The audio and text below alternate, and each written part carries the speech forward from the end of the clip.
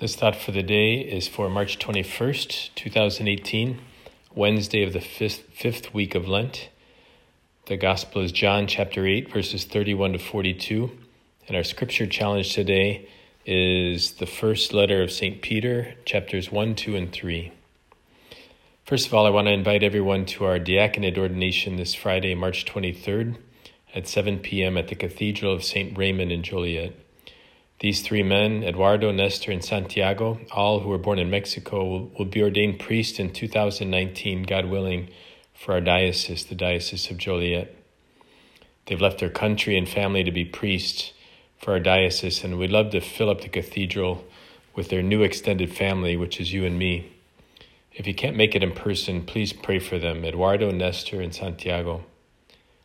Today in our spiritual spring training, we're focusing on freedom. Athletes can form at their best when they're free from anything that binds them. The same is true for us as followers of Jesus. When we are free from sin and other things that bind us, we become the men and women God has called us to be. In the first reading today from Daniel chapter 3, we hear the story of Shadrach, Meshach, and Abednego. They refused to worship a golden statue that King Nebuchadnezzar had ordered them to worship. The king thought he had the ultimate power as king, so he was enraged when those men refused his orders. He had them bound and threw them into the fire that was heated 7 times more than usual.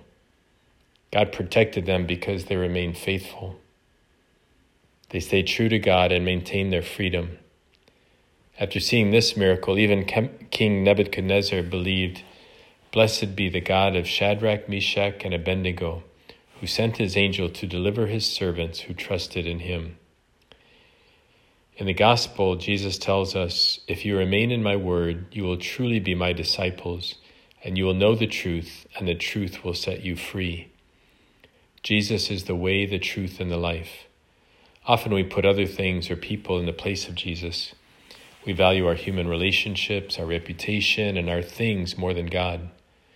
We worship false gods like power, pleasure, wealth, and honor. These things do not make us free and will never make us free. It is only when we are obedient to Jesus, the truth, that we find true freedom. When we worship other gods, Jesus tells us that we are slaves to sin. A slave does not remain in a household, but a son always remains. Our identity as sons and daughters of God never changes. We're always welcome in God's house. But through sin, we separate ourselves from God, like Jesus' friend Lazarus in the tomb. Jesus cries out for us to leave sin behind and come out of our tombs. The bandages around Lazarus represent the sins that bind us. We were not made for slavery. We were made to be free sons and daughters of God.